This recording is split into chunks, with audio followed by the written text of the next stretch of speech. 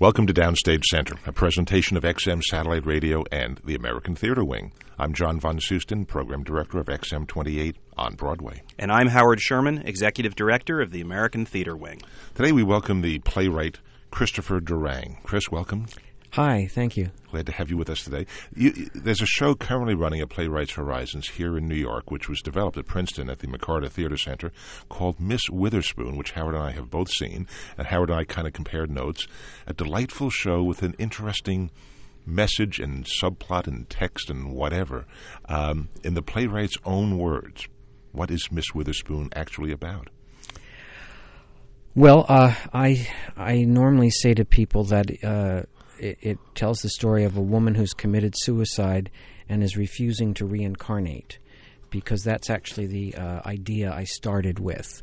My mind, just went to reincarnation in the last few years and just thought it was interesting. It's not that I believe it exactly, but I don't not believe it. And I, though, then did think, because I've had depressive periods in my life, wow, the one thing that's a little bothersome about it is that if you kill yourself, you come back. So you can't ever be done with Earth. And you apparently still have that instinct to kill oneself even when you're reincarnated. Well, I don't know if I do, but my character does. Show, yes. Yes, Miss Witherspoon, who's played by Christine Nielsen, who has been in some of my other plays. We meet her in the beginning of the play shortly before one of her suicides, and then she greets us from the netherworld and, says that she killed herself because she was so upset by Skylab, which is explained in the play because most people have probably forgotten it. But it bothered me at the time. It was an American space station that was falling from the sky in the late 70s, and they didn't know where it was going to fall. It was just falling. And it so happens it fell in Australia and didn't hurt anybody, but both Miss Witherspoon and I were bothered by this notion that, space systems could fall from the sky and brain you on the head. You wrote Miss Witherspoon post 9/11. Oh, I did, yes. Matter of fact, I don't know if this is interesting, but I hope it might be. A year after 9/11, there was a theatrical event called Brave New World, and it was like 4 evenings of playwrights writing short pieces about 9/11, and I was one of the ones asked to write something. And I found it very, very hard to write about 9/11. It felt too soon, and I didn't quite know what I wanted to say, so I ended up writing this monologue, which is actually presently the second scene of Miss Witherspoon, in which Miss Witherspoon talks about finding the world scary, having committed suicide. Skylab had frightened her, but from the netherworld, she says, at least I got to miss 9/11. And then she talks just a tiny bit about terrorism. In the original monologue, she talked a little bit more about it. But it's one of the reasons she's killed herself, truly, is that she just finds the world both painful and scary. And was 9/11 one of the reasons why you wrote the entire show, not just that one scene, but the overall show? Yes, although, I might say, because the monologue was definitely written because the assignment was to write about 9/11. I sort of looked at it obliquely or from the side. But I came up with this idea that she was refusing to reincarnate in the middle of this monologue, and so that just intrigued me. And there is it's discussed throughout the play, the various things that frighten her, and she does end up reincarnating a few times in the play.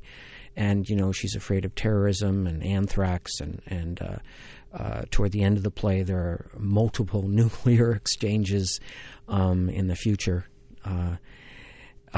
So, yes, I would say triggered by 9/11, but perhaps even more triggered by, what's happened in the world. I'm one of the people who, thinks our invading Iraq has made everything more dangerous, not less, which is starting not to be the minority opinion anymore. It's at least 50-50 now. But so that, and by the way, the play is not directly political, but it has an undercurrent of worry about the world.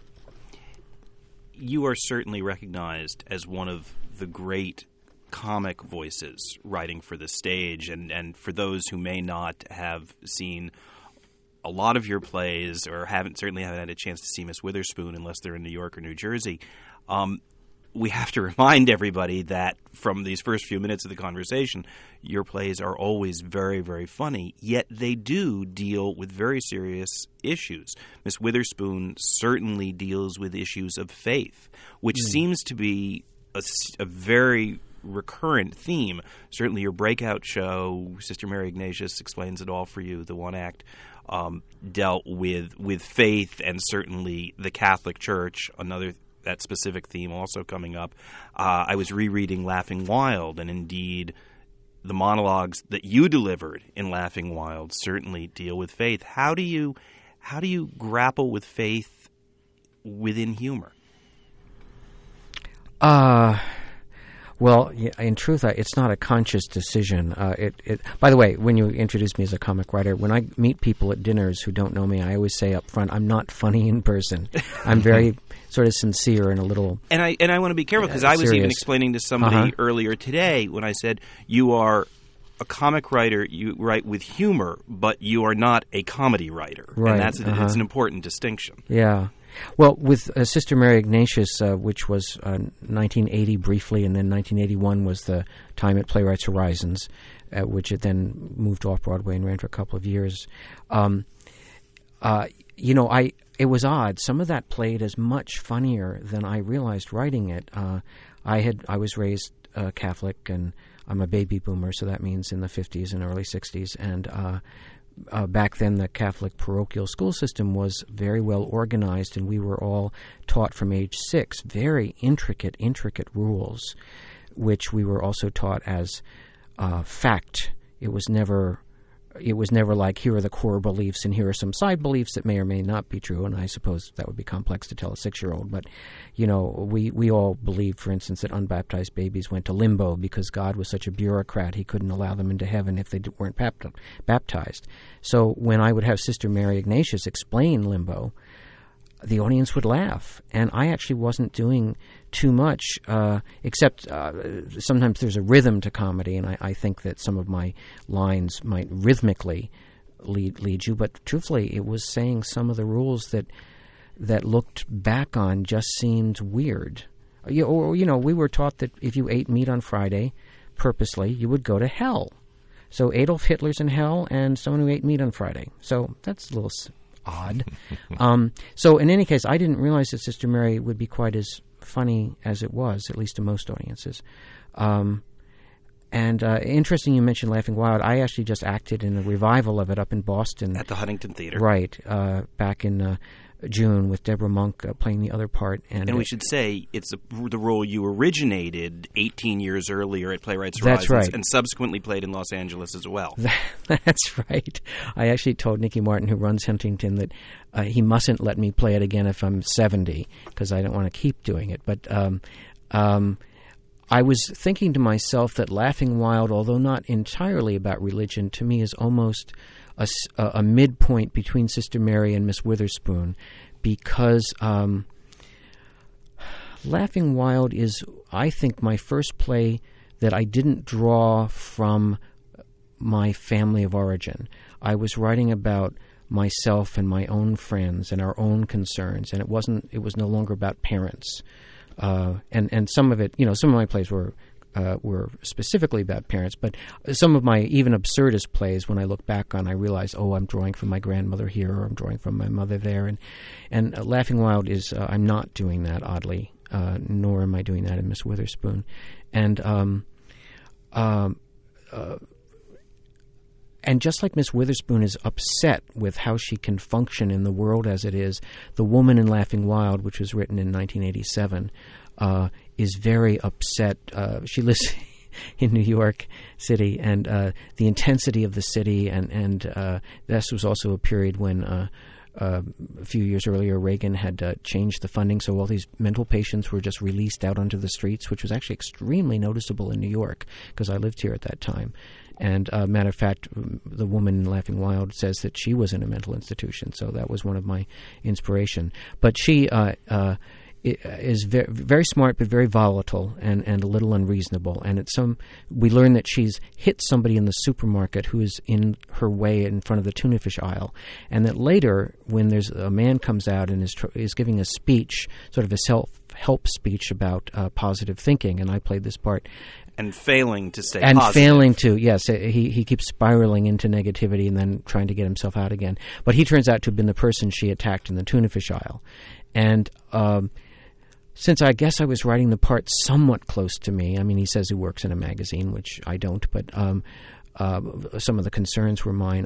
I just found that he ended up bringing up religion a fair amount, and also bringing up. It's interesting.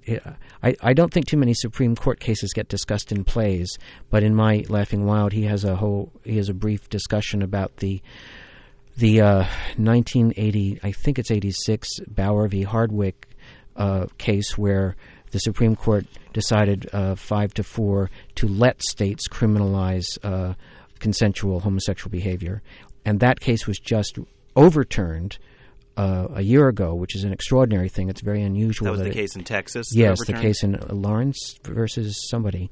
So I'm thrilled that it's overturned, but I must say one reason that when we did the play in Boston, it still felt relevant was that, the country is such that, that there's a big part of the country that would like to overturn it again and get us back to that. But I remember being so angry at that, just the notion that because there are a few passages in the Bible that say homosexual behavior is a sin, that somehow that should be part of our laws.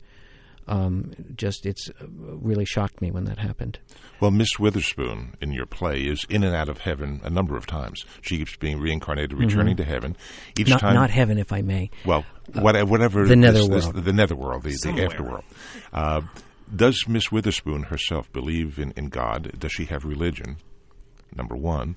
And then her counselor in the netherworld is a Hindu lady named Mariama. Not Mariana with an N, but Mariama. Why a Hindu spirit? Why the netherworld? And where does religion and belief in God fit into all of this? Well, as you probably know, Catholicism does not teach or believe in reincarnation. So this play is about reincarnation. So she doesn't go to heaven. She goes to who knows where. She goes to some spirit place. And when I was writing the play, I had a couple of friends who had become Buddhist. So I asked them to tell me about some Buddhist beliefs, and they told me about, and this turns out to be primarily Tibetan Buddhism, I believe, but that form of Buddhism believes in something called the bardo, which is a stopping off place between lives.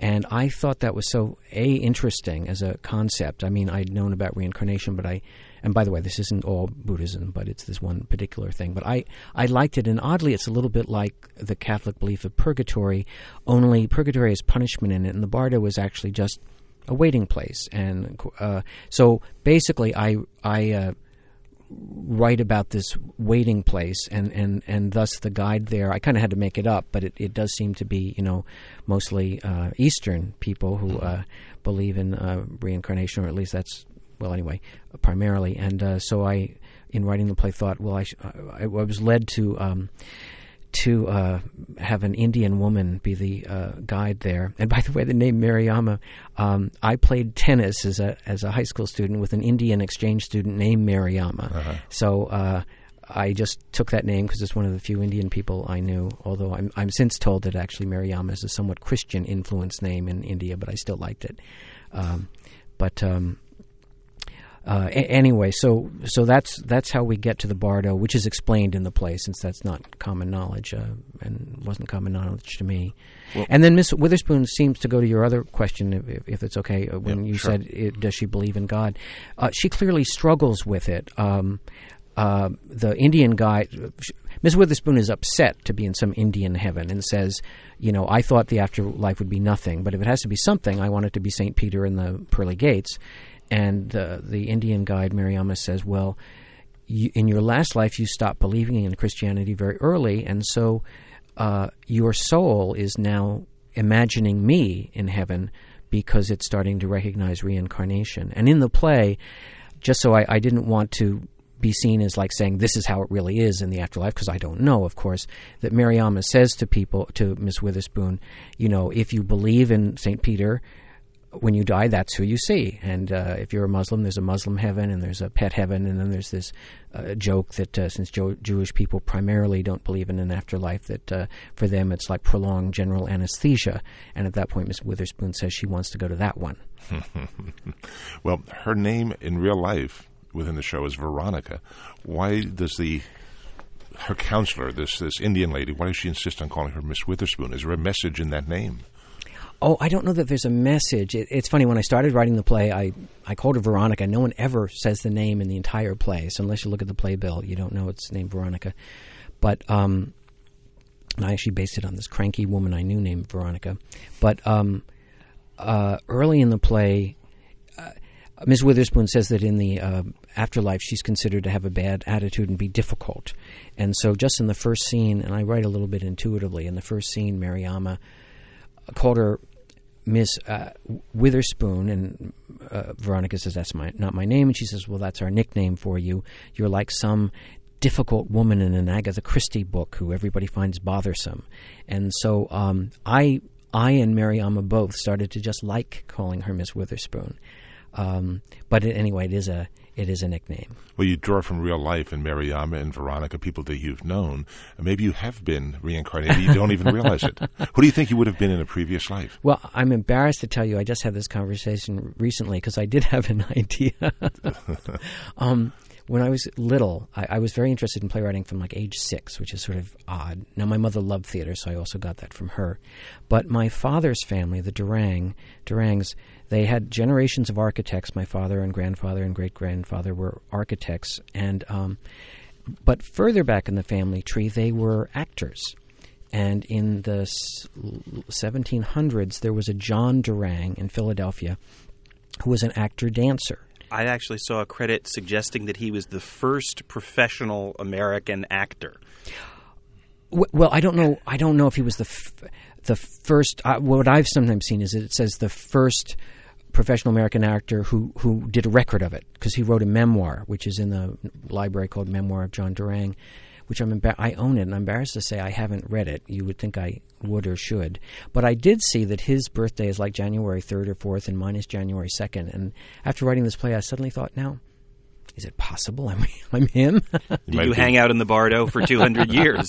Maybe so. So, I don't say that with any enormous conviction, but it did enter my mind recently since you asked that question. A possibility. Before we move on to some of your other work, you commented that you see the flow from Sister Mary Ignatius to Laughing Wild to Miss Witherspoon, and in looking at those plays, it seems the two earlier plays seemed to have much more anger in them, and that this one seems to be more about acceptance. And what's your journey been over those 25 years in terms of, if indeed you have found more acceptance with the issues you're dealing with? Well, I think you're right to say that the first two plays seem angrier than Miss Witherspoon. Miss Witherspoon, oddly, without going into describing the ending, is at the same time there's a lot of despairing stuff going on. There's some hopefulness at the ending as well. And also the play is primarily... I feel that the play is almost like a fable. What if the afterlife were like the Bardo, and that you went to this place between choosing lives, and what if you tried to not reincarnate, and then they forced you to, and then you kept committing suicide again and again, until at some point Miss Witherspoon does decide to stop committing suicide, so she does get to that place. And I think I probably am more mellow as I got older. But you know what's something a little weird, though? I didn't feel angry writing Sister Mary Ignatius. I had no connection to feeling anger. Possibly when Diane has her long speech to Sister where she eventually pulls a gun and says, everything's your fault, Sister. But at the time, I also thought that Diane was mentally disturbed. And when she says to Sister, everything's your fault, that's silly. Everything isn't Sister's fault. But I feel that in some of my earlier plays, rather than feel the anger, I wrote it. And it's almost a kind of a disassociation, I think, because in life now I actually feel more angry. Some political things. I don't actually have high blood pressure. I'm happy to say, but my blood pressure goes up much more noticeably about things in the world now than it did back when I was writing those plays. I feel like it's maybe it's gotten into my personality more. Coming off of this heady discussion of faith and your progression, we should also point out that virtually simultaneous with Miss Witherspoon, you also had a new musical that was having its world premiere down in Philadelphia at the Philadelphia Theater Company, Adrift in Macao. And Adrift in Macao is largely a parody, not of a specific piece of material. Can you tell us just a little bit about Adrift in Macao? Yeah, I normally say that it's a parody of film noir, which is that term referring to the movies of the 40s and 50s, which are gangsters and gun malls. And however, my parody isn't so much interested in the crime aspects, but much more interested in the smoking nightclubs and the glamorous women who get jobs as nightclub singers, no matter how well or badly they sing, because they're the leading lady. And these sort of men of mystery like Alan Ladd or Robert Mitchum, and the main character's named Mitch, sort of for Robert Mitchum. So I sometimes also say that it's me in a good mood writing this, because truthfully it was just very fun to write and very playful, and there isn't really any true emotional content. It's just sort of having fun with love of movies, because I was obsessed with movies in college, and afterward I just loved old movies, and I still love them. But because it's a parody, and you've returned to parody many times in your career, from your earliest works, The Idiots Karamazov, and The Vietnamization of New Jersey, which at least started as a specific parody, even to what I think you're trying to turn into the new holiday favorite of Mrs. Bob Cratchit's Wild Christmas Binge. What appeals to you about riffing off of other works of art? One of the ones that I wrote was For Whom the Southern Belle Tolls, which is a one-act parody of Glass Menagerie by Tennessee Williams. And I was so happy when the critics referred to it as an affectionate parody, because I feel that most of my parody stuff, it comes from affection. Do you remember the Carol Burnett TV show where she used to do movie parodies a lot? Sure. And there's that famous "Gone with the Went with the Wind." Yes, where she comes down the staircase and she has the curtain rod in her dress from when Scarlett took her dress from curtains. I just think it's a fun way to remember the movies that you liked, but by exaggerating certain elements. But it's not like satire where the laughter is meant to either sting or meant to make a comment. It's not like, Gone with the Wind was a bad movie. It's kind of like, remember when she took the curtains and made her dress? Wouldn't it be funny if they left the curtain rod in? Or, that kind of thing. So is your work satire or parody in these many plays you've done? I think it depends on the play. I think Sister Mary Ignatius is satire. And I think Adrift in Macao is parody, and the Tennessee Williams one from the Southern Belle Tolls is parody. And something like A History of the American Film, which goes a long way back, is some odd mixture, because it is mostly parody, but it's also was attempting to follow American self-image through the silence of the 20s up through World War II, and then kind of losing their way in the post-war section and blah, blah, blah. We've been talking mostly about Christopher Durang, the playwright. There's another Christopher Durang, the actor, as well. And you have acted in a number of your own plays. Right, yes, uh-huh. Do you consider yourself an actor who writes plays, or playwright who acts, or a little bit of each? I definitely think of myself as a playwright who sometimes acts. Several times I sort of thought I would just be a writer and not do any acting, and then circumstances kept sort of presenting me with opportunities. I mean, the first one was actually when I went to Yale School of Drama as a graduate student in the early 70s, and I had gone to Harvard as an undergrad, and I kept auditioning for plays and never got cast. And I thought, I guess in the small world of high school I was a a better actor in college. I guess I'm not that good. So certainly when I go to Yale School of Drama, I won't do any acting whatsoever because they're actually studying to be professional actors. And then they had the Yale Cabaret had a different show every single weekend, and it turns out that they needed as many actors as possible. And in the first... So your first opportunity was based on volume? Partially based on volume, although it was also based on... it was a one-act musical I'd written, and it was the first time I got to know Sigourney Weaver, who was a fellow student of mine at Yale, and we became good friends. And another actor was playing her brother, who dropped out a week before, and so they asked me to play the part. And then, oddly, from my doing that, I kept getting roles in the somewhat small world of Yale School of Drama. But by the time I finished, I actually got my equity card, which was both thrilling for me, but also not something I was looking for. So actually, anyway, I've enjoyed the acting I've done, and I also have found it at Yale. I actually found it a learning experience too, because sometimes I'd be in plays, even ones that I didn't write, with the actors, and we would all deal with, gee, this scene isn't working. How can we play it a different way? Analyzing what was making the scene not seem to work. So it was interesting. When you've written a play, have you written a play with Christopher Durang, the actor, in mind, or has that just kind of happened that you had to go in and act in your own play? It's mostly just happened with, I guess, the exception of Laughing Wild. I wrote the woman's monologue first, and my friend E. Catherine Kerr, a very gifted actress, created the role, and she and I had become friends, and so she suggested I write something for myself. And she sort of gave me permission to, in a way.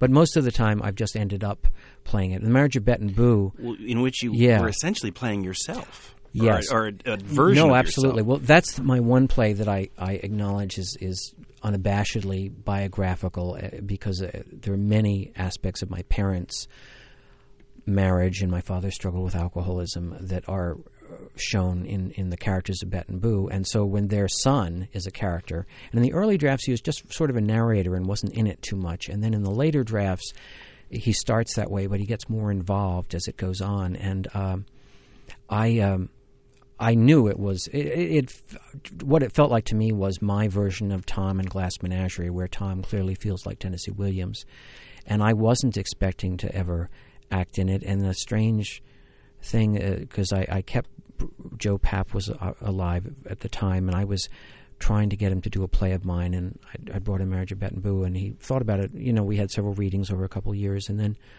just the weirdest thing, because Joe didn't tend to see that much theater outside his own theater sometimes, but he happened to see me in 2 plays, and it was his suggestion that I play the part, and I was very intimidated. But then I thought, wow, Joe Papp is asking me to be in my own play?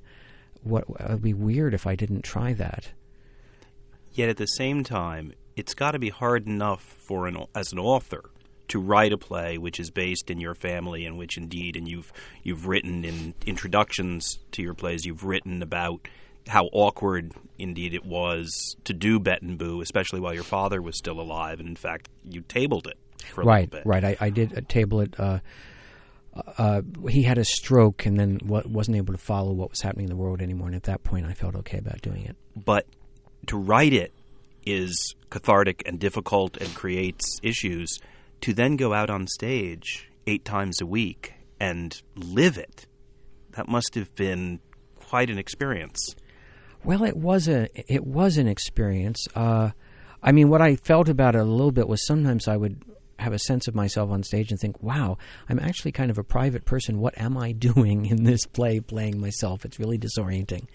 On the other hand, I had worked with the director, Jerry Zaks, several times by then, and Jerry was the director.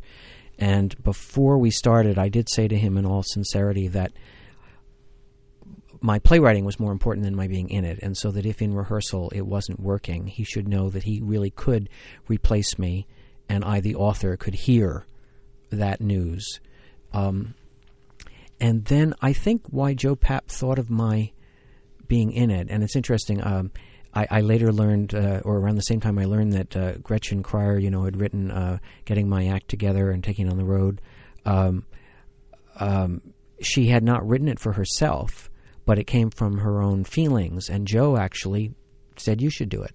So that was like 2 experiences I knew where he he had the author just go ahead and be in it and just sort of unabashedly acknowledge the autobiographical thing. And I really loved working with the other actors. So in some senses, it was pleasurable is the word that comes to mind. It's not quite accurate, but it was a very rich experience. It was interesting to do.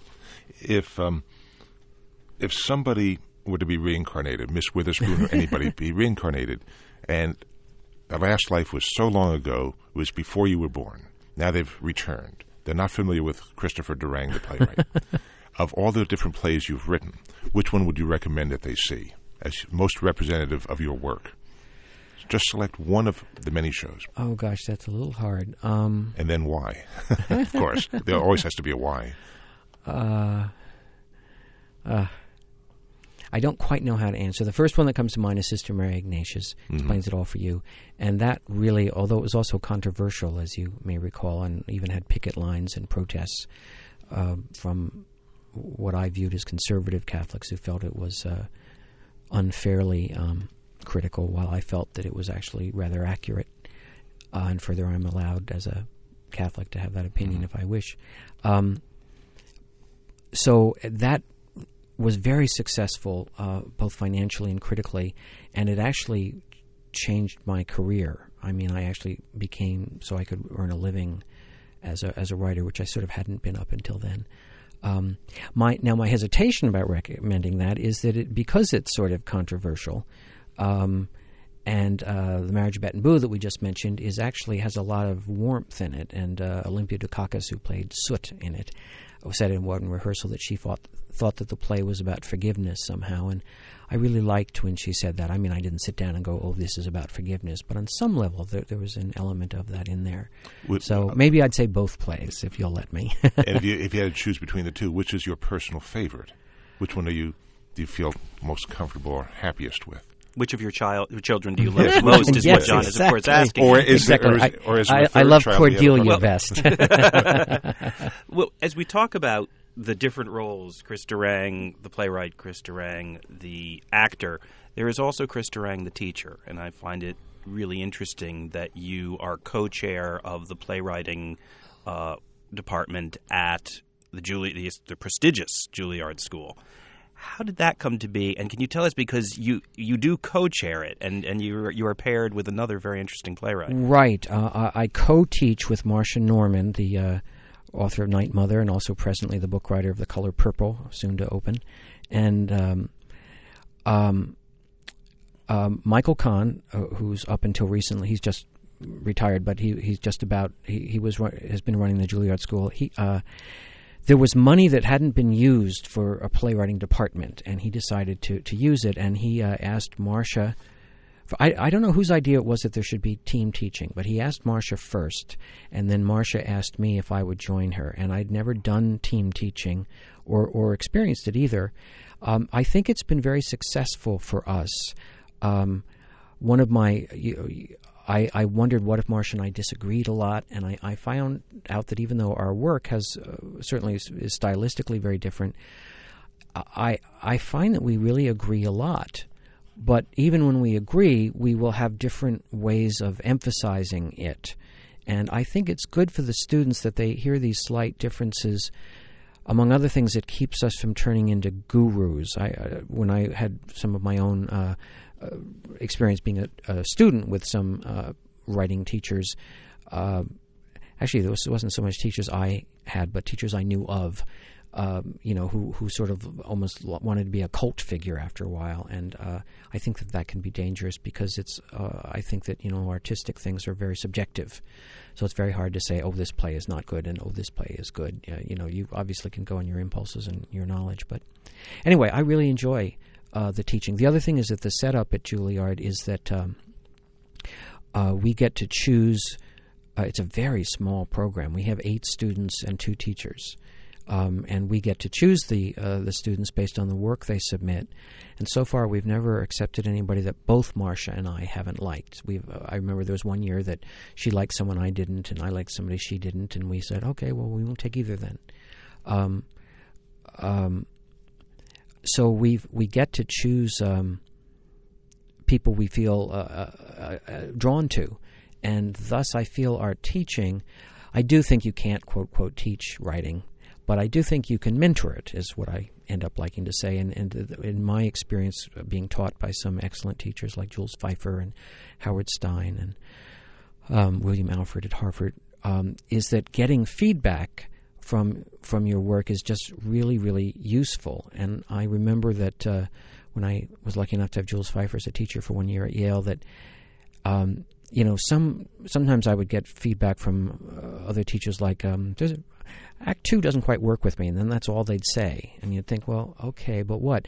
Well, Jules would say, the play was working for me fine until it got to page 7, and right here, I started not to believe it, and then and he got very, very specific. So I've actually tried to copy him to some degree, as well as, I find it very important, both as an actor and as a writer, to know things that people like, too, because if you only hear things that people are having trouble with, it's so valuable to know, oh, yes, but people said they really like this section. So let me, A, make sure to hold on to it, and B, what is it about that section that was good that I can maybe draw from? The plays that your students write for class, do any of them get produced either at Juilliard or elsewhere? Well, actually, our grads have been rather successful. Probably the most well-known is David Auburn, who won the Pulitzer Prize for Proof. I guess that's pretty well known. And he comes by his talent on his own. But needless to say, we're very proud of him. And we've had other, David Lindsay Abaire is a writer who studied with us, Daniel Goldfarb, Julia Jordan, Stephen Belber. Noah Heidel, who just recently had a play. Have any of the works that they've developed in class been produced, or is it just other works that they've produced? Yes, some of them. David Lindsay Abaire's plays were initially done in class. Fuddy Mears, I remember he brought it in. So what I actually think is, rather than, although I think Marcia and I have done well with our teaching, I think it's actually our choice of students, which is especially good. I think you're great scouts? I think we might be good scouts. We got to be friends when we were on the Young Playwrights Festival Selection Committee for about 5 or 6 years. That's that very lovely organization that Stephen Sondheim started. It was based on one from the Royal Court, and all the writers are like 18 years and younger. But the committee was it was so interesting. It was like 12 rather high-powered playwrights and composers, Sondheim and Wendy Wasserstein and Marcia Norman and A.R. Gurney and Jules Feiffer, and it was so interesting to find. It's one of the things that has made me realize what a tough situation it is to expect a critic to agree with you all the time, because here we were, these 15 writers or so, and every year we would have one play we'd all think was great, one play we all thought was terrible, and then all the plays in the middle, we had every opinion under the sun. So it was a learning experience. That well, the 8 people or so that take your class certainly get to hear from you on a regular basis. How about for our radio audience, many of whom are students, but also people who are maybe out of school who are aspiring playwrights? Any advice you could give from your years of playwriting and teaching as well for would-be playwrights?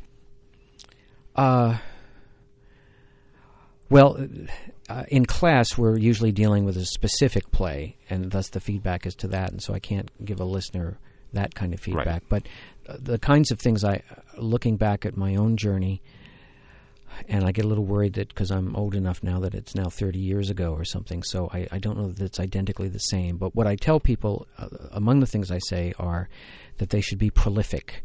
That I remember I had my play, A History of the American Film, I thought was going to go somewhere for me, and it did eventually. But it sort of got stalled, and it was very important that I just went on and wrote another play. You can't just hold on to the one play and decide that that's the one, and then because you just never know what's going to, hit somebody's fancy and taste. Then it's so hard to find what doors open, and also to get anybody to read your scripts. And so it's also I early on applied to contests, which are set up to read scripts, and I won one of them. And so I recommend people doing that. I then also recommend applying to, and I think there are more than there used to be, those sort of workshops that take like 10 or 12 plays and develop them, and the famous place is the O'Neill National Playwrights Conference. And I also like to tell people that I was turned down there 4 times before I was finally accepted the 5th, which also shows you perseverance. Mm-hmm. And, in a funny way, that was lucky, because that was with that play, History of the American Film. Then I don't think going to school is the only way of doing it. It's the way that I ended up doing it. And one of the things that happened at Yale School of Drama, which I didn't know was going to happen, is that some of my teachers were well known, like Jules Feiffer or Robert Brustein, and they ended up writing wonderful letters of recommendation, which really carried clout. Although, I must say that when we get our applications, I really do read the letters of recommendation, and it doesn't matter. Sometimes if it's a famous person, you listen perhaps a bit more, but, it can also be a non-famous person who writes a really convincing letter of recommendation. So that's it. Unfortunately, but there's no magic thing of it, I must say. And, also, well, anyway, I know playwrights who I think are talented who haven't somehow either sustained or that you haven't heard of, and all that kind of stuff. But basically, a person has to practice writing, then try to get it read. Yeah. It sounds like. Yeah. Uh-huh. Yeah, good. Well, on that note, Christopher Durang, thanks so much for being with us today on Downstage Center. Let me also mention that Miss Witherspoon is running here in New York at Playwrights Horizons through December 18th, so you still have a couple weeks if you're in the New York area to see Miss Witherspoon, which, even though we talked about it being about committing suicide and reincarnation and all that, it really is a comedy. It's a very lighthearted show with a message hidden in it. Yeah. Right. Yes, it is hidden. So mostly hidden. At Playwrights Horizons now through December 18th, Miss Witherspoon, written by Christopher Durang. Thanks, Chris. Thank you. Chris, thanks for being with us. For the American Theater Wing, I'm Howard Sherman, reminding our listeners that these programs and all of the educational and media work of the American Theater Wing is available online, on demand, for free from our website, www.americantheaterwing.org. And for XM Satellite Radio, I'm John Von Soosten for Downstage Center. That's a wrap, and thank you.